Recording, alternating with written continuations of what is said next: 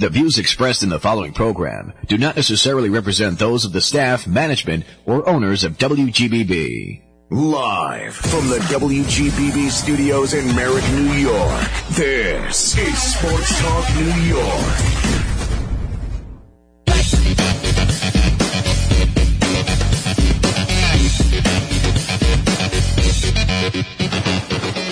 Good evening and hello again, everybody. Welcome to Sports Talk New York on WGBB here in Merrick, Long Island, New York. Bill Donahue here. I'm taking you through the first hour on this Sunday night, the 25th day of April 2021. Our engineer, Brian Graves, is with us as always, and he's right across the way. Got a great show lined up for you tonight. Up first, we'll talk to the great defenseman, Hockey Hall of Famer Brad Park. In the second half, we'll change gears totally and welcome in the longtime drummer for Foghat, fellow Long Islander, Roger Earl. So just sit back, relax, enjoy Sports Talk Sports Talk New York. I'm still not used to that, folks. I'm sorry. On WGBB, we got some great people, some great stories up ahead. Our first guest, he was a defenseman. He played in the NHL for the Rangers, the Bruins, the Red Wings. Always considered one of the best defensemen of his generation. Sometimes played in the shadow, though, of the great Bobby Orr, who was briefly his teammate, by the way. Elected to the Hockey Hall of Fame in 1988, and in 2017, he was named one of the 100 greatest NHL players in history. He's a hero of my youth, and when you're in the street with the orange Milek ball playing street hockey, I was Brad Park. But if that orange ball hit you, man, that thing hurt, by the way. The real pleasure and an honor to welcome to the show tonight, Brad Park. Brad, good evening. Hey, Bill, how are you? Oh, it's great to have you with us. Now, Brad, I want to start off by telling you my dad used to take me over to Skateland over at New Hyde Park to watch practices. And one day it was a Catholic school holiday, so there were no other kids around, and I tell you, it was like shooting fish in a barrel. I got all you guys on my little notepad that I carried with me. I knew everybody's face from poring over the blue book. I got the cat, the gag line, Stemmer, Irvin, Bruce Fairburn, Walter Kachuk, the chief, Sealing, Rousseau, McGregor, Eddie and Gills, and I'll never forget that day. Remember the days at Skateland? Oh, absolutely. It was when I broke in, that's where the Rangers practiced. Yeah. It was until a number of years later that we moved back out to Long Beach. But Skateland was an interesting rink because it wasn't the best ice. No. It was a little bumpy and wavy at times, and the boards weren't always perpendicular. Oh boy. Yeah. It wasn't a new facility, that's for sure, Brad. I remember that. Now, who were your sports heroes back when you were a kid, Brad? Well, I grew up in Toronto, so I was a big Maple Leaf fan. And, growing up, in the 50s, it was like guys like Teeter Kennedy, and I did play with Silaps Jr. Oh, yeah. His father is, a great player for the Leafs, and captain of the Leafs. But during the 60s, it was probably watching guys like Davey Keon and Tim Horton, Carl Brewer, Ronnie Stewart, who was with the Rangers when I broke in. Remember, watching him. So, I was kind of a Leaf fan growing up. Gotcha, yeah, and rightfully so. Now, you became the Rangers' best defenseman. You drew a lot of comparisons, as we said, with Bobby Orr. Both of you guys really revolutionized the offensive defenseman. How would you describe your style of playing D? Well, I think my style was basically based on three guys that I saw during playing junior in Toronto. One was Tim Horton, who would lug the puck, and he would make a deke in order to make a good pass. A guy by the name of Bobby Vaughn, who was such a hard-nosed, clean hitter. Mm-hmm. And then I loved J.C. Tremblay for the Montreal Canadiens, who was a magician with the puck. So those were guys that, I watched and I learned from. And when I got to New York, Emile Francis was good enough when I started to jump into the rush of not pulling me back. And, you have to remember, I wasn't a defenseman until when I was about 15 years old. I was a forward. Mm-hmm. Interesting. Okay. Now, in 72, Jean Rattel breaks his ankle. You lead the team against the defending champs, the Montreal Canadiens, in the first round of the playoffs. That was the year you go to the finals, and you lost to Boston, and you finished runner-up for the Norris Trophy that year. Tell us about that, making it to the Stanley Cup Finals that year. Well, I think that, in the early 60s, the Bruins and the Rangers were the two worst teams in the league, and by the time we got to the late 60s and starting around 1970, we became the two best teams in the National Hockey League. And the New York-Boston rivalry was at its peak, because you had the Red Sox and the Yankees, the Knicks and the Celtics. So the Bruins and the Rangers disliked each other tremendously. So getting into the finals against Boston, was something that we craved for, and we got there. That we were ready for. Yeah, and as you say, Brad, great rivals with the Boston Bruins, with Johnny Busick, of course, or Johnny Pie McKenzie, Derek Sanderson. They had their own bunch of guys like you did, and matched up pretty well. Now, I want to ask you about the 72 Summit Series. Now, Orr wasn't able to play. He was injured. So you come up as a key contributor to Team Canada's series over the Soviets. You were MVP of the deciding Game 8, and you were named the best defenseman of the series. How was it playing against the Soviets? The interesting thing was that, we didn't know how good they were, and they kind of caught us flat-footed because they were in mid-season form and we weren't in mid-season form. So as the series developed, we're in Canada, we only won one game, lost two, and tied one. And then we went back for 4 games in Moscow, and it was during the Cold War. Right. And they weren't Russians, they were Soviets. And we lost Game 5, and we ended up having to win the last 3 games in order to win the series, which we did. And we scored the winning goal in the last game with 34 seconds to go. So the thing was that proved to the NHL that the Europeans could play and compete at the NHL level. Right. That sure did. Now, I want to talk to you. We're speaking with the great Brad Park, by the way, tonight on Sports Talk New York. Now, after opening the 75-76 season, the Rangers not having much success, they decide to unload some of their veterans, so they send you, along with Jean Rattel and Joe Zanussi, to the Bruins, a real blockbuster deal at that time, and Esposito and Carol Vadnais come to the Rangers. How did you feel about going up to Boston at that time, Brad? Well, first thing I did was when I found out about the deal, I cried. Yeah. Because, I was a Ranger through and through. And, I broke in with the Rangers. I was the captain at that time. I was probably the highest paid guy. I was in my prime. I was 27 years old, and I'd never imagined that I would get traded and to go to the Bruins, who was, like an arch nemesis. It was such a shock. And, I sat down and, over the course of the day of, the trade happening, I sat there and I got mad. I said, I'm going to prove the Rangers wrong. And I think Jean Rattel and I did a very good job of doing that, proving that it was a bad deal for the Rangers. Right. You guys certainly did. You had some great years along with Jean for the Bruins. You turned out to be great Bruins. Emil Francis ended up getting fired eventually during this period. And you really took over the mantle of the leadership on Boston from Orr, and who was injury plagued at the time, and he'd soon leave. He went to Chicago, I believe, to the Blackhawks. Now you had great success under Don Cherry, didn't you, Brad? Yeah, Don was a very fun guy to play for. He was very demanding, and the one thing you didn't do with Don Cherry is you didn't go in the corner and throw snow. Mm-hmm.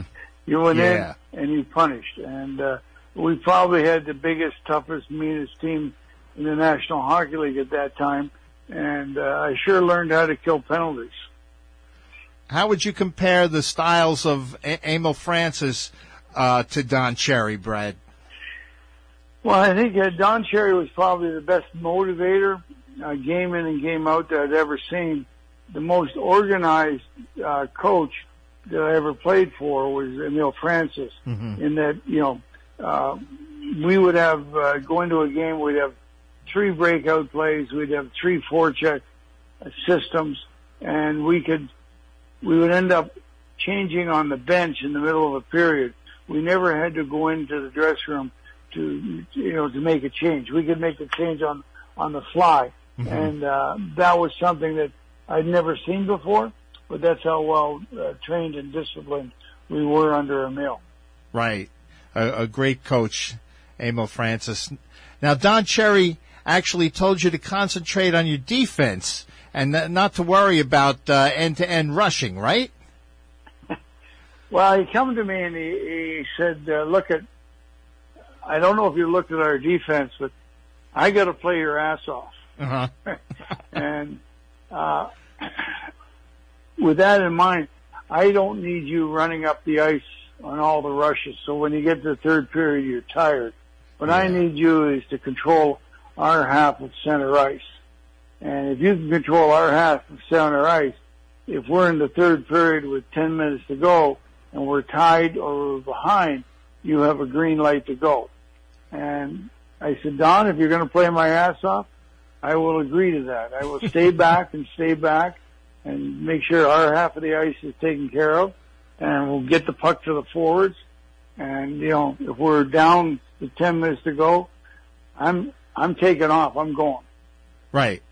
And you did a great job with that. Now, when you first got to Boston, though, Brad, you were pretty unpopular with the fans, right? Because you were an enemy. Yeah. I was. I used to get a police escort to and from the ice. Oh man, I was with the Rangers. Oh boy!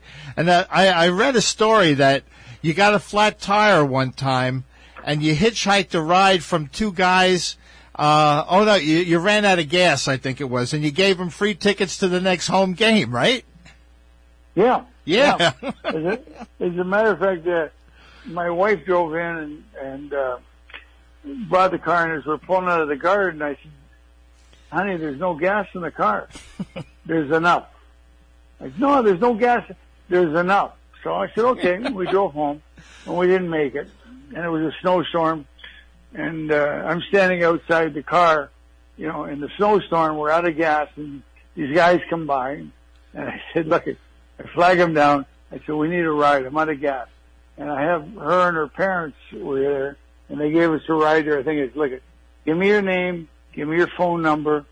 I'm with the Bruins, and I'm going to make sure you guys have tickets to the next game. And that's what I did. Nice story. We got Brad Park with us tonight on the program. Now, I want to talk to you about the WHA, Brad. You had a chance to jump there. They were offering everybody boatloads of cash. Why did you choose to stay in the NHL? Well, I was about 3 hours from going. Wow. And I had a meeting with Emil Francis, and I told him I have a flight going to Cleveland the next morning. And, in order to keep me, you're going to have to come to this number. And he said, well, I don't want to do it, but I will talk to Bill Jennings, who's the president of the Rangers. And he ended up calling me. I drove home. He called me about an hour and a half later and said, okay, we got a deal. And the next morning I called Cleveland, told them it wasn't coming. And they upped the deal substantially. Wow. And I said, no, I'm not coming. They said, why not? I said, I gave Emil my word. And I ended up staying in New York. Good story. Yeah, they were up and coming. I think the team in New York was the Raiders, if I remember correctly. And it was the New York Raiders. The Cleveland was the Barons. Was it the Barons? So I ended up almost going there. I was about 3 hours from heading to the WHA. Oh boy. Well, in 77, 78, you were a key contributor to the Bruins' back-to-back appearances in the Stanley Cup Finals. You lost to the Canadiens both times, and friends wanted me to ask you really about the '83 playoffs when you scored that game-winning goal in overtime. I think you beat the Buffalo Sabres. Do you remember that goal, Brad? Yeah, it was in Game 7. Right. In '83, and we had to. We were down 3-2 going into Buffalo for Game 6, and we ended up winning that game.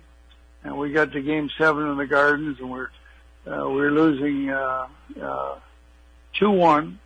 We tied it up 2-2 in the second period. And to this day, nobody remembers that I got the tying goal in that game. Right. And we went into overtime, and we had a face-off in their end, and Barry Peterson, who was a centerman, had a great habit of winning the puck straight through his legs back.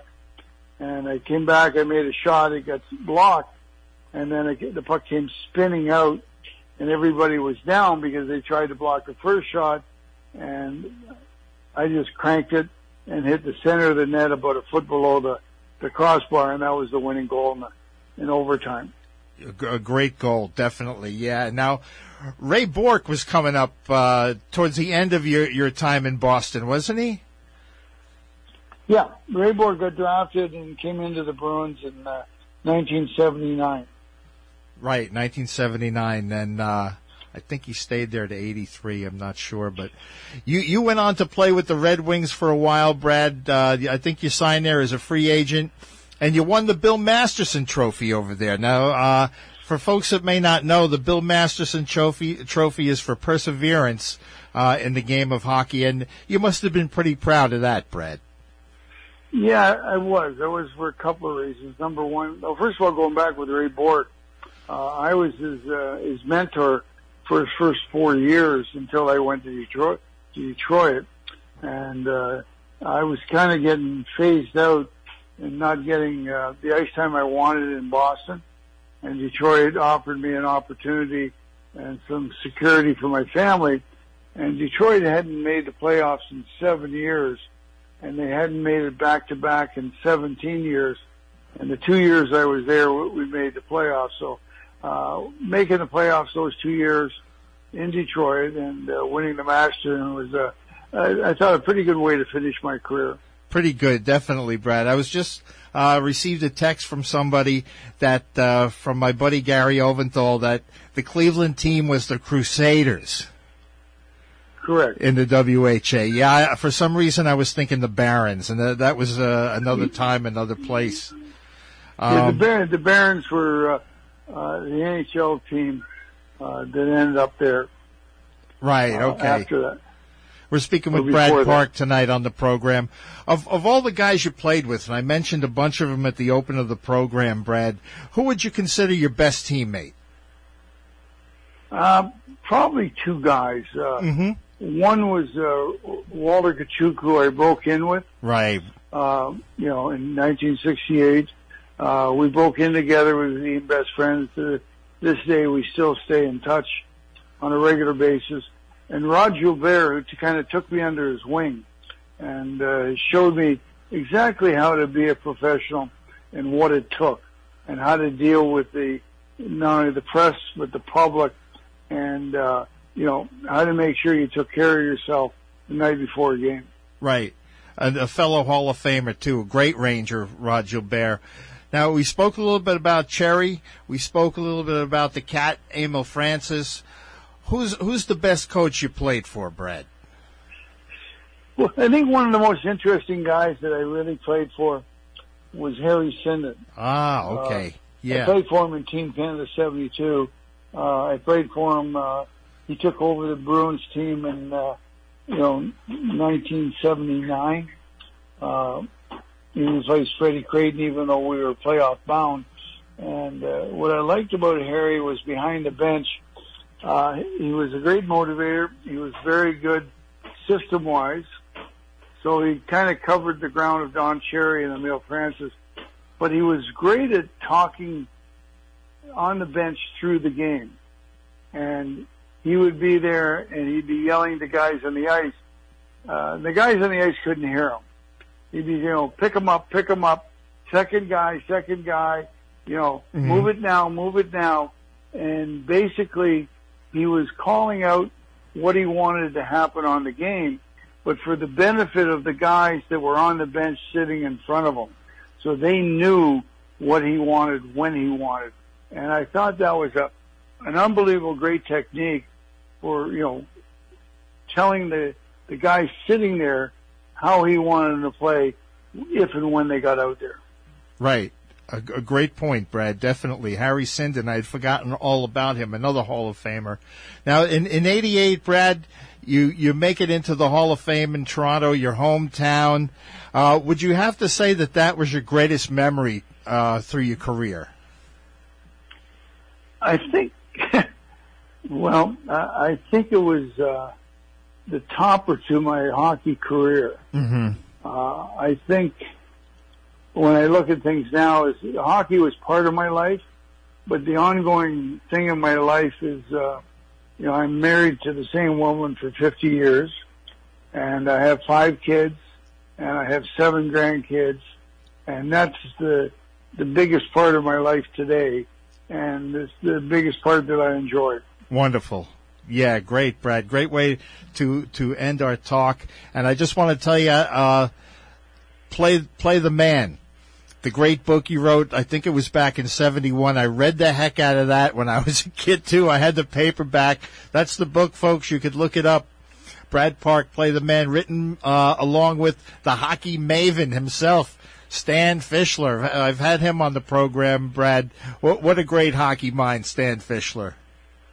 Yeah, Stan's been a great attribute for, the game of hockey and relating it, from on the ice to off the ice. And I have a lot of respect for Stan. We've known each other over the years. And I did that diary with him. I wrote a book probably 5-6 years ago. It was called Straight Shooter. Mm-hmm. And where I really kind of talked the truth about my career. But the one with Stan was a, day-to-day diary through one of the toughest periods of my life, from being a holdout to not signing a contract to what was happening on the ice, et cetera, et cetera. And it actually got me in a lot of trouble with the Boston Bruins and their fans. And I was willing enough to, stand up for what I said during that book. Who has the better fans, Brad? This may get you in trouble, too. New York or Boston? I love them both. Okay. I really do. In New York, let's put it this way. When I walked into Madison Square Gardens or I walked into the Boston Gardens, there was every game, and I mean every game, there was electricity as soon as you walked into the building. Mm-hmm. And when you walked into the building, you just knew, and you just said to yourself, it's going to be a hootenanny tonight, and I'm going to enjoy every minute of it, and I can honestly say I did. Two great meccas of hockey, definitely, Brad. It's been an honor and a pleasure having you with us tonight, Brad. I thank you for taking time out of your Sunday evening to spend some of it with us down here in New York. I wish all the best to you, your family, and thanks again for being with us. All right, you take care. You too. That's Brad Park, ladies and gentlemen. Up next on Sports Talk New York, we'll speak with the longtime drummer for Foghat. We'll take a slow ride with Roger Earl, folks. Stick around.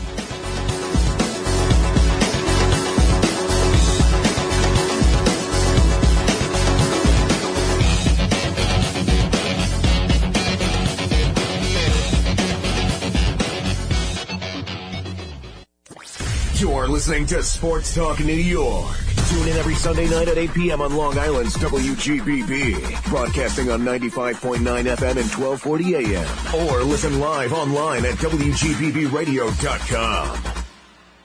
Stay connected to Sports Talk New York on WGBB by following us on Facebook, Twitter, and Instagram at WGBB Sports Talk. You're listening to Sports Talk New York on Long Island's WGBB. And now, back to the show.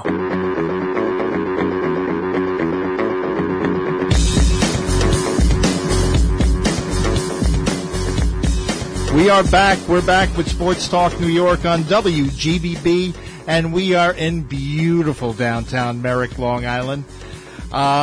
Looking back, that was some performance by DeGrom on Friday night. Games like that, when you're a Met fan, are few and far between.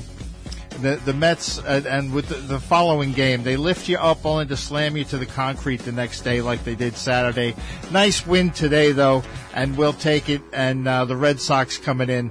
But let's switch gears now, keep the memories rolling along. Our next guest, a drummer best known as a member of Foghat, a founding member along with guitarist and vocalist Lonesome Dave, guitarist Rod Price, and bassist Tony Stevens. Roger is the only member featured in every lineup of the band. What happened? We lost him? All right, we're going to try. We have a dial tone, folks. At least we have that. We're going to try to get Roger back with us. Brian's trying fervently to do that right now. And as I said, we're switching gears tonight, as we do every once in a while. And I think he's got him on the line now. And we'll get rock and rollers on. How we doing, Brian? Okay. Let's welcome in Roger Earl to the show. Roger, good evening. Oh. How are you, sir? I'm great. Good How are man. you? Good man. Yeah, we're hanging in there. We're in Merrick, and we're trying to survive over here, you know. Now, Roger, I wanted to ask. Your level is down a little bit. Can you hear me all right? Oh, yeah, we got you fine. Yeah, no worries. All right, that's better. Somebody spoke up. Is that you, Bill? That's me, Roger, yeah. Hello, Bill. How you doing? We're doing good. I wanted to ask you, Roger, you were born in Hampton Court. Now, that's near my favorite of the royal palaces. Were you a friend of Cardinal Wolsey's by any chance? No. Not that old. Not that old. So, sometimes people have mentioned that I was very close to being as old as dirt, but no, I'm not that old. Actually, it was just down the road from Hampton Court, where I was born, in a place called the Bethesda Jewish Memorial Hospital. My mum said it was the most, because it was directly after the war. I was born in 46. Right. And she said that these people were just wonderful. My other two brothers were born during the war, so that wasn't much fun. Now, as I remember, Roger, there used to be a pub right across the street from the palace called the Cardinal Wolsey. Do you know if that's still there? No, because I'm a New Yorker now, so right. I don't have anything to do with the Royals or anybody. Good for you, Roger. Yeah, good for you. Oh, kings and queens. No.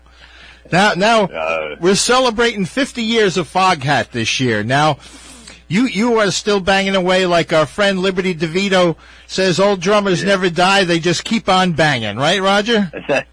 Something along those lines. What do you think about that, darling? I'm talking to the wife now. Go ahead. Old drummers don't die; they just keep on banging, right? She says, "Wash my mouth out with soap and water." Yeah. Okay.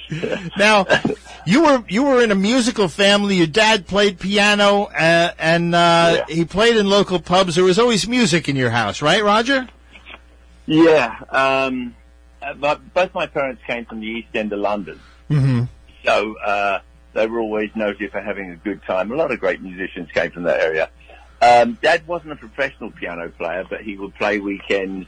Well, actually, when he was very young, my aunt, his younger sister, told us that he was actually joined a jazz band when he was like 14 or 15 years old. But I didn't know anything about that. Actually, my father was a panel beater. He worked, when I was growing up, he worked at Aston Martin's in their old workshop in Feltham, which was about 3 or 4 miles away from where we actually lived, near Heathrow Airport, which was, of course, pretty tiny back then. But he loved to play piano, and there was always music in the house. We were probably one of the first people to have record players. We had a Grundig tape recorder that we would record stuff off the TV. We had a a big projection TV that would shine up. We had a fairly small house, but one side of the wall would have this projection TV, so there was always music, yeah. Nice. In fact, my father took me to my first real concert when I was 12 years old, took me to see Jerry Lee Lewis. Nice. And my mother said, I was never the same after that.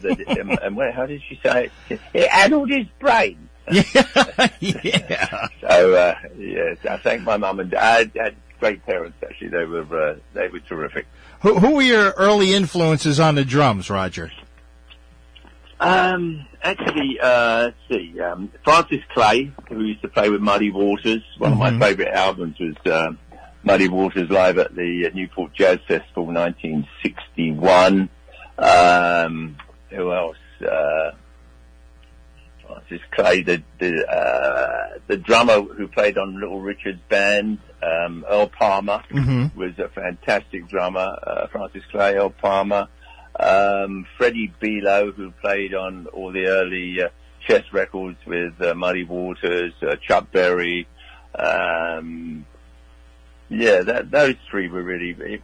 For me, it was always about the music. It was, one of the first records I actually bought when I was about 8 or 9 was a Jazz at the Philharmonic, which featured Buddy Rich and a few other people, and I just got hooked on it. But I wasn't up to that level.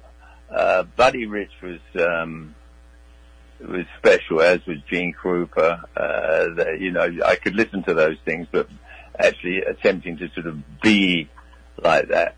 No, it was always the music for me, like blues, R&B music, jazz, but mainly blues and rock and roll. That's what I grew up listening to.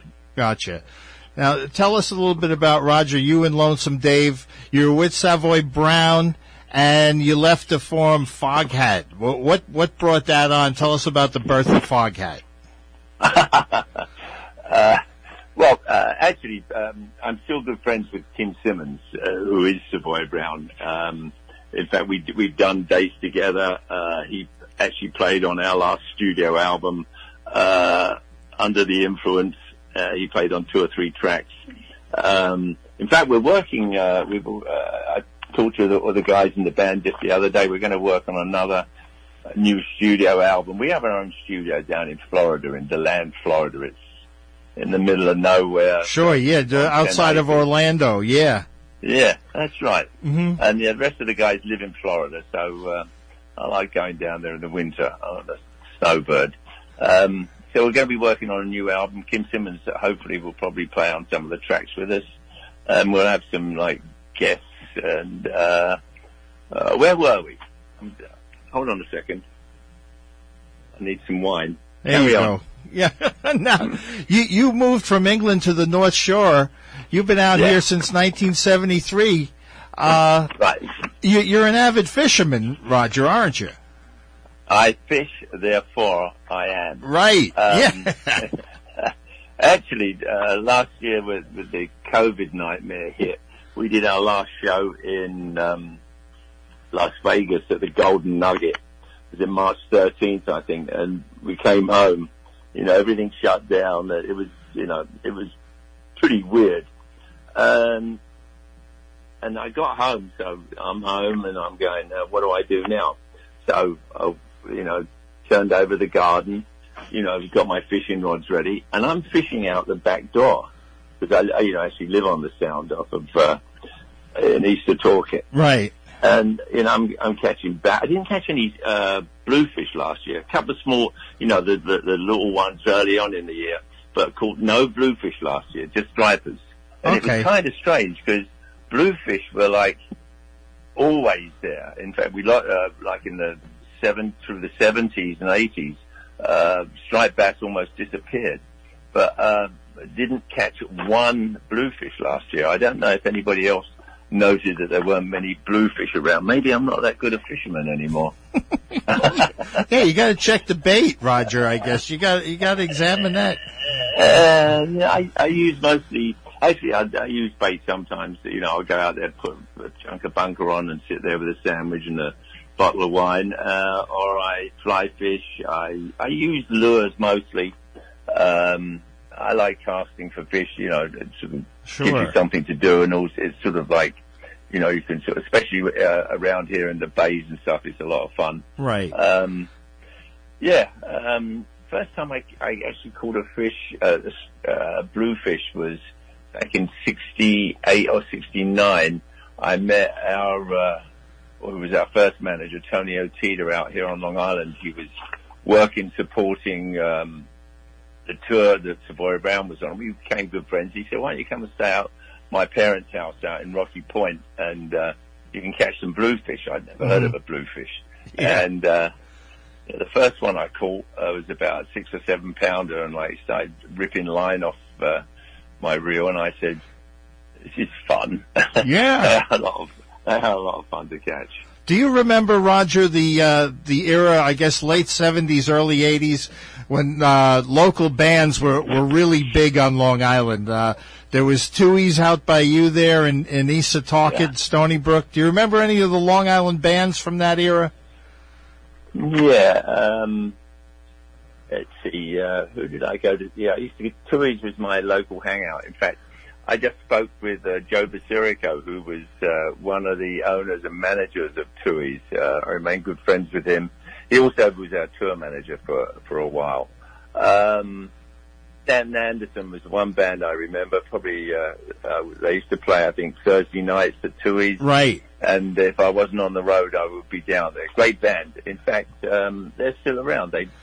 We played out here a couple of years ago in somewhere out here, and they supported us. They were a really good, great band. In fact, great band. Yeah, they still have a couple of the original guys. I've seen them recently. How about the Good Rats? Saw the Good Rats many times. Great band. Great band. Great drummer too. Joe Franco, of course. Yeah, good man.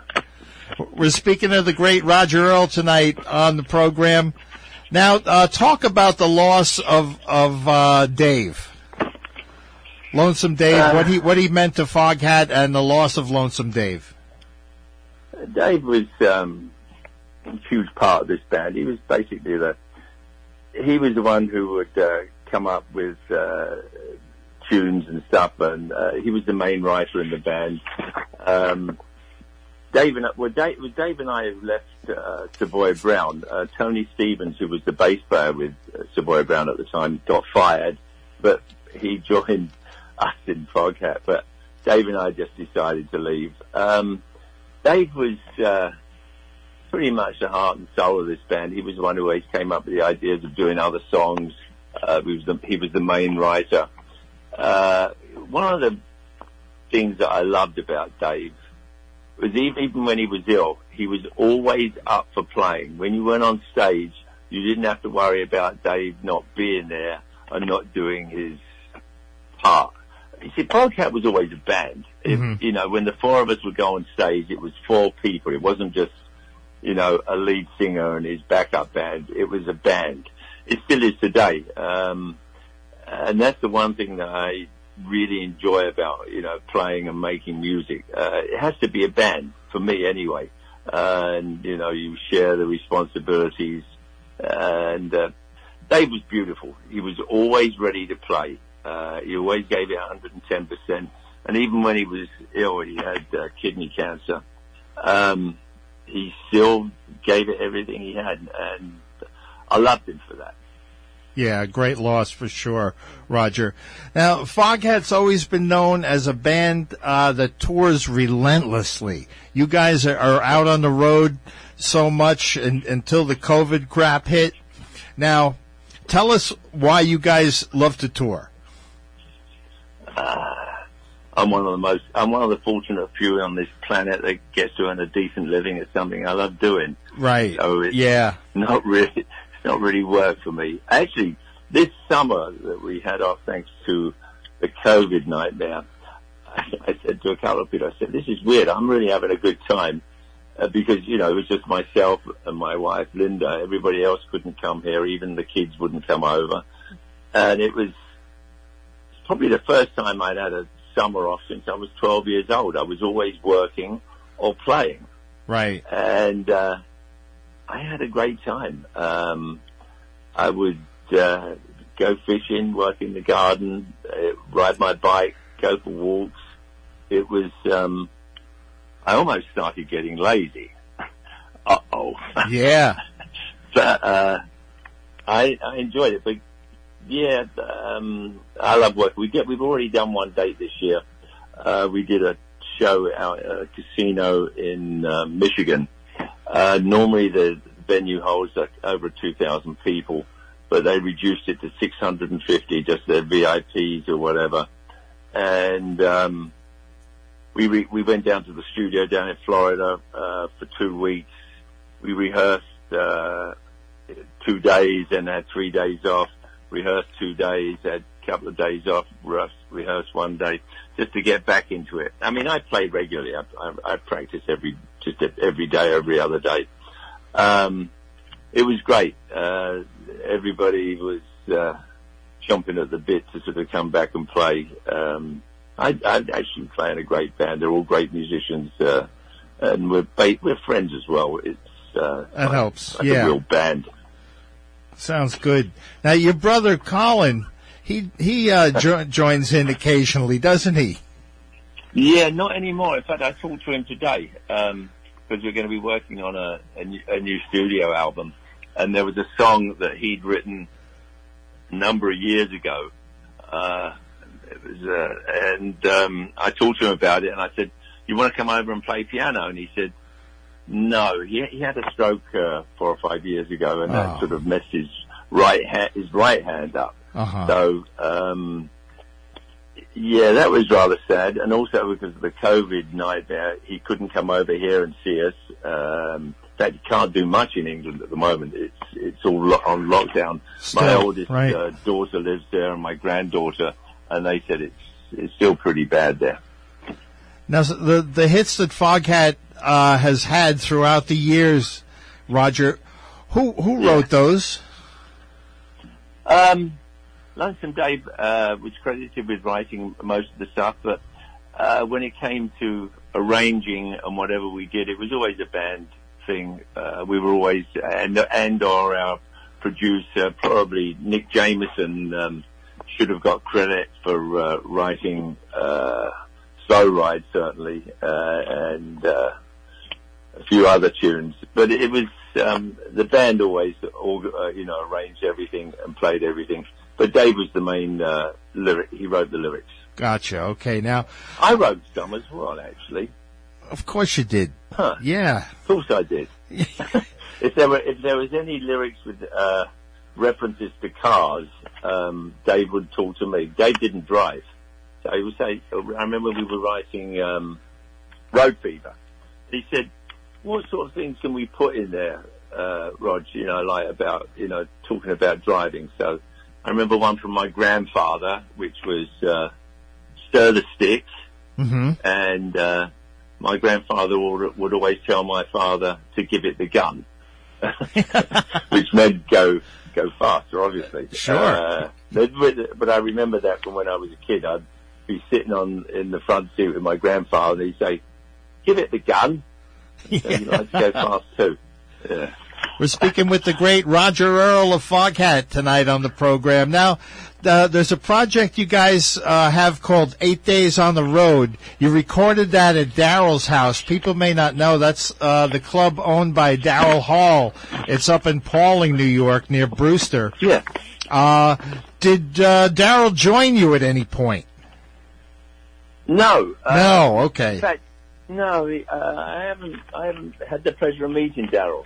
He's made some great records. Has a great voice too. Sure. But what happened was we were doing like a 4-day run in a Sprinter, because normally we sort of fly everywhere. And my brother-in-law, who's our driver and also part-time, he does everything actually. Couldn't work without him. We were supposed to play in a theatre up there, but they had issues with the theatre, noise issues. So they weren't doing any more shows there. And we said, well, there's somewhere else to play. And they said, well, the people also owned or were involved with Daryl's House Club.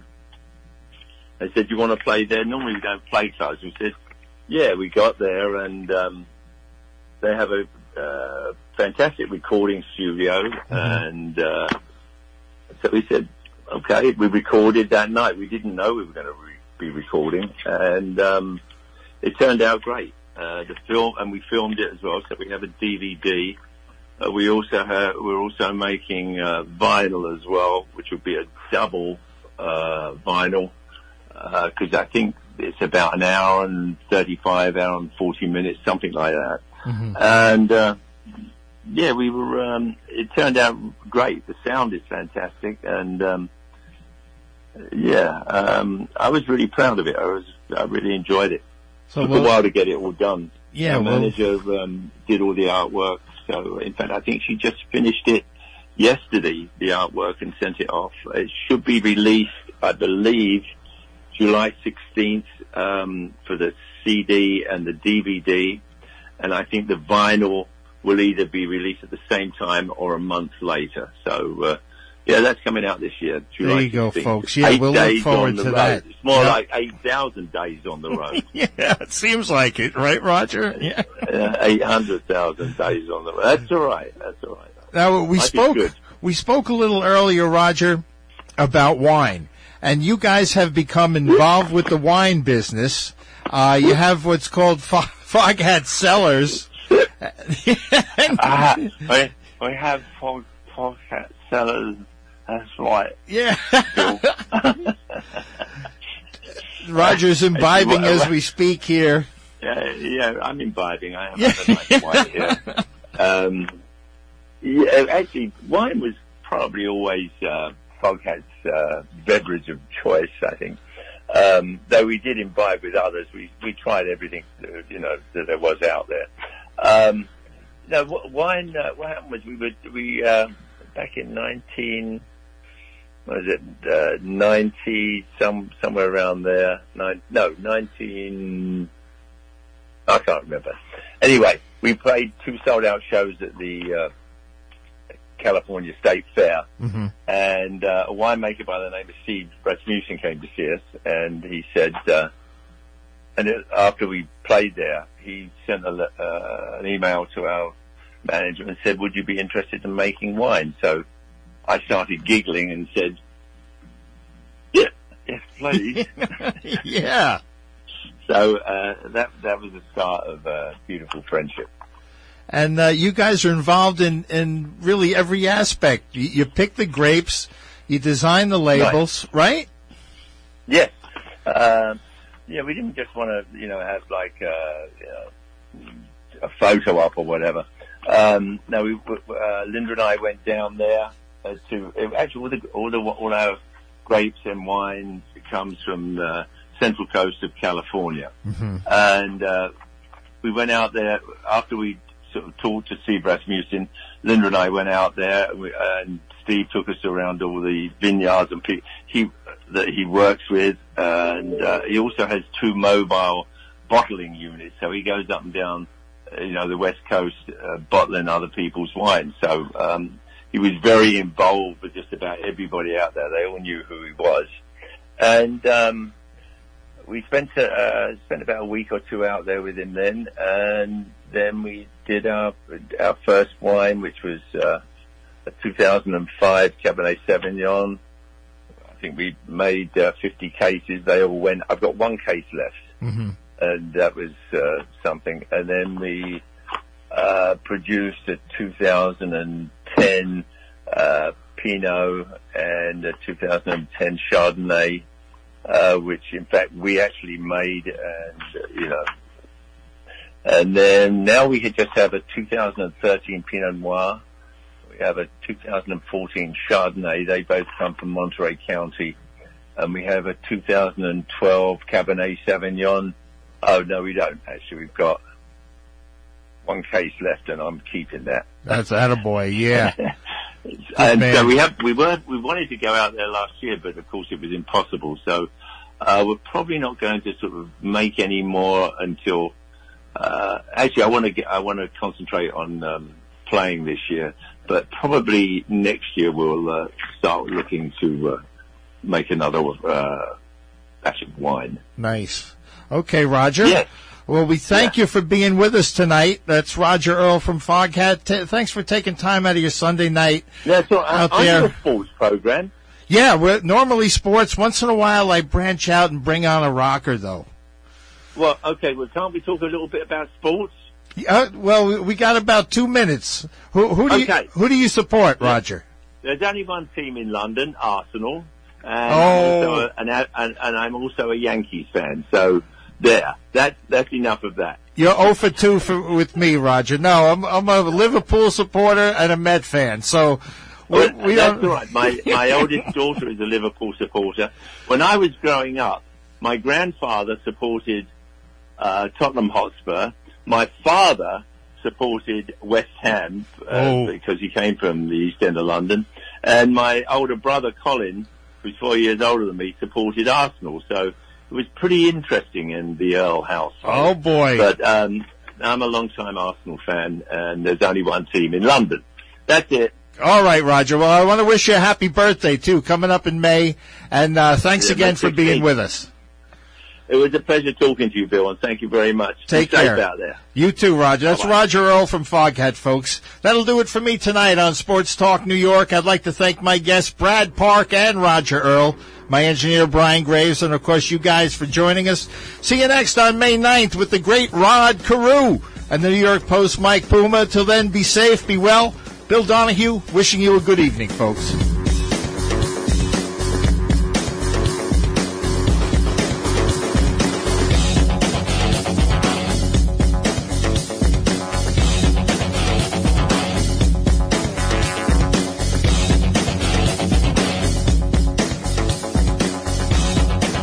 The views expressed in the previous program did not necessarily represent those of the staff, management, or owners of WGBB.